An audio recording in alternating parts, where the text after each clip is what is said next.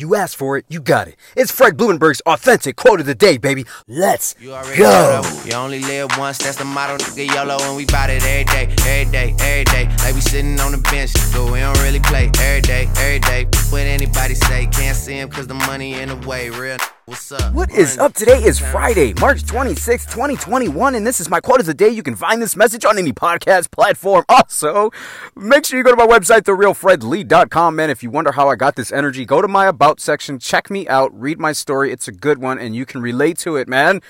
It's authentic. It's real. Go to my website, therealfredlee.com. Today's quote, if you're not willing to stay consistent no matter what, you ultimately won't get what you truly desire, end quote.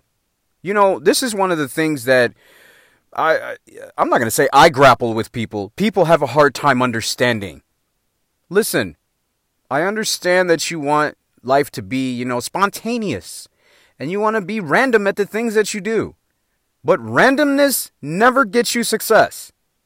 I repeat, randomness never gets you success. It'll get you some short-term success. You'll have some, highs and lows here and there.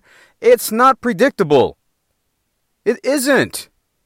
If you lack consistency, let me give you something real easy that I tell myself, I tell my family, I tell everyone.